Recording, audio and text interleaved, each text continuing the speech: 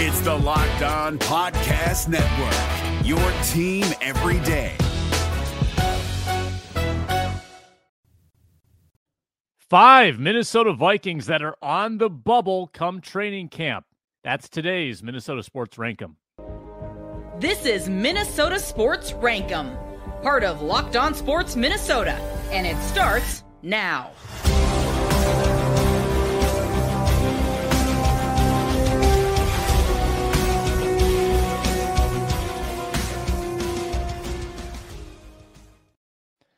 It's the show that settles debates and starts new ones. It's Minnesota Sports Rankum. Welcome to another show. I'm Sam Ekstrom, covering the Vikings here at Locked On Sports Minnesota. You can find me on Twitter at Sam Ekstrom, and you can find the network on YouTube, Locked On Sports Minnesota. Subscribe there, and free and available wherever you listen to podcasts. So glad you're with us today. I'm going to tell you the 5 Minnesota Vikings that are in some jeopardy come training camp cut time. 5 bubble players, if you will. And we'll start with a couple honorable mentions. I think Nick Mullins, the quarterback, would be on that list. Mullins is now competing with Jaron Hall for that backup job. Remember, the Vikings did commit a couple of years to Mullins, 2023 and 2024. If he was on a 1-year expiring deal, low guarantee, I think that would probably put him squarely on the bubble, but I think the Vikings are a little too committed with that contract, and I think they like the veteran presence. I could see him keeping 3 quarterbacks. Let's just put it that way. Secondly, I think Jordan Hicks would be an honorable mention. Now, remember, the Vikings pseudo-replaced him last year with Brian Asamoah, and they reduced his salary in the offseason. Now, they still are in for like $3 million and change with Jordan Hicks. They like his leadership, and they did choose to keep him around. They could have cut him out right before, and there isn't necessarily a pipeline coming for him. I think that there's room in the linebacker space, even for maybe a declining veteran linebacker. So Jordan Hicks, he's not in the top 5. I just think that he's on the edge of being in that conversation. Vikings, though, probably a little too overcommitted to him. Let's get into our top 5. And we start with an offensive lineman, Austin Schlottmann, who last year was kind of a pet cat of this Minnesota Vikings coaching staff. Came in without much acclaim in the offseason, and a lot of people assumed he would be a camp cut in 2022. And Schlottmann, came in and played that reserve swing role. And the Vikings lost Garrett Bradbury for a bit. They put in Schlottmann, and he held up to some extent. He was not graded out very highly at all by Pro Football Focus in his 250 snaps. And he has not been graded highly throughout his whole career. He's played some guard, and then last year basically played a new position at center because the Vikings didn't have a good backup center, kind of an oversight in their roster construction. And Austin Schlottmann was tossed into that role. People question, why is Chris Reed not getting an opportunity? Why is Schlottmann the only option here? And I think that's still a question mark. But the Vikings clearly like him because they signed him back to another contract. It was a non-guaranteed deal, though. This feels a bit like the Dakota Dozier contract a few years ago, where people were left scratching their heads. Why? Why would you bring back this backup that was not effective, that seemed more like a liability? And I think the answer is, well, he's insurance. He's cheap insurance. He's non-guaranteed. He doesn't have to make this team. But if you don't see anything from your UDFAs, if you don't see anything from the Vidarian Lows of the world, then you can let him walk, no harm, no foul. But he provides at least a floor of veteran presence, which is why he's on this roster. I think he's on the bubble, though. I think that Jesse Davis being cut last year proved that they are not completely married to these veteran offensive linemen if they do not perform. So he's number 5 on the list. Number 4, Troy Dye, the linebacker who is entering, shockingly, his 4th year with the Minnesota Vikings. Troy Dye better be a really good special teamer for Matt Daniels, because I think that's his only ticket to see the field. 2 years now in a row, he has barely gotten reps at linebacker. We saw him get some snaps in 2020, and he did not perform well. Not just in the run game, but in the coverage game, too. Troy Dye needs to be a good coverage linebacker to be serviceable in this league. He's fairly fleet of foot. He's not very strong.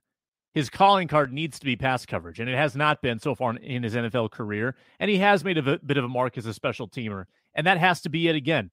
But when you enter your final year on a rookie contract, you are vulnerable. And Troy Dye is vulnerable. I think that they've got Ivan Pace, the UDFA. They've got William Huanku, the former UDFA, in his second year, a guy that they like. And they've got a handful of interior linebackers that came in this undrafted class. I think Dye is squarely on the bubble at age 26. Let me remind you that we are brought to you by Built Bar. Built has delicious protein bars that are also good for you. And I don't know how they pull it off because they're 100% real dark chocolate. Their flavors are to die for. Churro, peanut butter brownie, cookies, and cream. And yet they managed to pack 17 grams of protein, only 4 grams of sugar in these Built bars, the best tasting protein bars in the universe. You can get them by heading down to Walmart, heading down to Sam's Club, go to the pharmacy section and get some cookies and cream, double chocolate, or coconut puff Built bars today. You can also order at Built.com for more specialty flavors. It's Built.com, it's Walmart, it's Sam's Club. Pick up some Built bars today, and you'll thank me later. Top 3 Vikings on the bubble. Number 3, DJ Wonnum. And you'll notice the theme. He's another rookie deal player entering the final year of that contract. DJ Wonnum has had over 2,000 snaps, people. So Troy Dye, I mean, maybe you say there's meat left on the bone, right? He's only had 300 snaps. He hasn't had a chance. DJ Wonnum has had 2,000 snaps in his Vikings career. And I think he's been overexposed. We've got plenty of tape on DJ Wonnum. You can say he had a mild improvement last year. It was not a market improvement. It was not a meaningful improvement. And he was one of the lowest rated defensive ends in terms of efficiency in the final 2 years of the Mike Zimmer era. Zimmer couldn't get anything out of him. Andre Patterson couldn't get anything out of him. And last year, frankly, I thought he was very average. The Vikings, as it stands today, do have, I think, a pretty full defensive end or edge room. I think that Luigi Villain could be in the mix for a spot. I think that UDFA Andre Carter could be in the mix for a spot. They owe him $300,000 on a generous UDFA deal. I think that Wonnum in the final year of his deal could be probably not even trade bait, probably a camp cut if things don't go really well for him in this preseason. Remember, that's another guy that was not drafted by this front office, and you wonder how that plays into their decision-making come roster construction time. So DJ Wonnum, I think, on the bubble. 2 more to give you. How about the veteran Chris Reed? This was a puzzler last year. Chris Reed didn't seem to find favor with his coaching staff, even though they signed him to a 2-year deal. His stats at previous stops had been good. He didn't look too bad in the preseason, and yet they didn't go to him when Ed Ingram was struggling. When Garrett Bradbury was hurt, they went with Schlottmann instead, or they stuck with Ingram. They didn't go to Chris Reed until he was absolutely needed in Week 17 when they had a bunch of injuries at center, and then he couldn't snap the ball. So it didn't work out very well at center for Chris Reed, but I am a little perplexed as to why he wasn't thought of sooner. And that tells me that maybe they feel Schlottmann is a better option, or that other guys are better options than Chris Reed, who's been a bit of a journeyman. A lot of his good stats have come in small sample sizes, and maybe the team isn't as fond of him as the analytics might suggest. The Vikings have a second-year center coming back, Josh Sokol, who could improve, and they've got Alan Ali, a UDFA from TCU who's played every position but a ton of center, and he could provide another option as well for depth. Maybe it's a Jesse Davis situation. Maybe the Vikings trade Reed to a needy team for a future 7th and see if that hits. He could be in that spot as the expendable piece on that offensive line. He and Austin Schlottmann both in this top 5. I think one of the two, if not 2 of the 2, do not survive cuts. And who is our number 1 bubble guy going into Vikings training camp? I know we're a couple months away. It's never too early to talk training camp. Jalen Reagor. Kwesi might have to swallow his pride. And the only thing I think that keeps Reagor here is if Kwesi doesn't want to admit failure on a trade that he gave up a decent amount for, a 5th-round pick for Jalen Reagor, who wasn't spectacular as a punt returner, nor was he as a receiver. I think he had one deep ball where he adjusted nicely and made a catch on a Cousins downfield throw. Other than that, very little for him to hang his hat on. Fumbles in the punt return game, running the wrong routes on offense. And they've got other options. They've got Jalen Naylor, who's in his second year. That's someone you'd rather keep and develop than Reagor, who's in the final year of his deal. You've got Malik Knowles coming in, a UDFA. Thayer Thomas, a UDFA. Tristan Jackson, a second-year receiver who hung around on practice squad last year. I think Reagor's on the way out. Now, if Kwesi wants to keep him here and prove a point that, okay, we can get something out of this guy, I get it.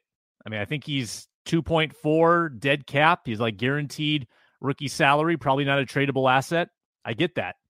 There are financial considerations as well, and there are just pride considerations. You don't want to trade or let go of a guy, that you traded for last year. And part of the reason why you trade for someone like Jalen Reagor is so that you can get them into your camp a second year and see if you can develop them a little better within your system. Remember, when you acquire Reagor so late in the game last year, it's hard for him to really pick up on things the way that other guys have. Now he's got a full offseason. If he doesn't show anything in preseason or training camp, you got to let him go. Brandon Powell can return punts, as can probably a couple other people. It's not easy to return punts, but again, he is not a great punt returner. Powell can do it. Someone else can do it. I think you'd rather have other people in your offense as a wide receiver. You can only have so many wide receivers from the 2020 first round. Justin Jefferson has the monopoly on it. Let's let Jalen Reagor walk. 5 camp cuts for the Minnesota Vikings this year. Let me know what you think in the comments section. Any I missed? Or did any not deserve to be on the list? It's Minnesota Sports Rankum, the show that settles debates and starts new ones. I'm Sam Ekstrom. I'm on Twitter at Sam Ekstrom. Tune in to all of our programming here on Locked On Sports Minnesota, the Ron Johnson Show, and the Minnesota Football Party as well. Talk to you next time on Minnesota Sports Rankum. Hey, Prime members, you can listen to this Locked On podcast ad-free on Amazon Music. Download the Amazon Music app today.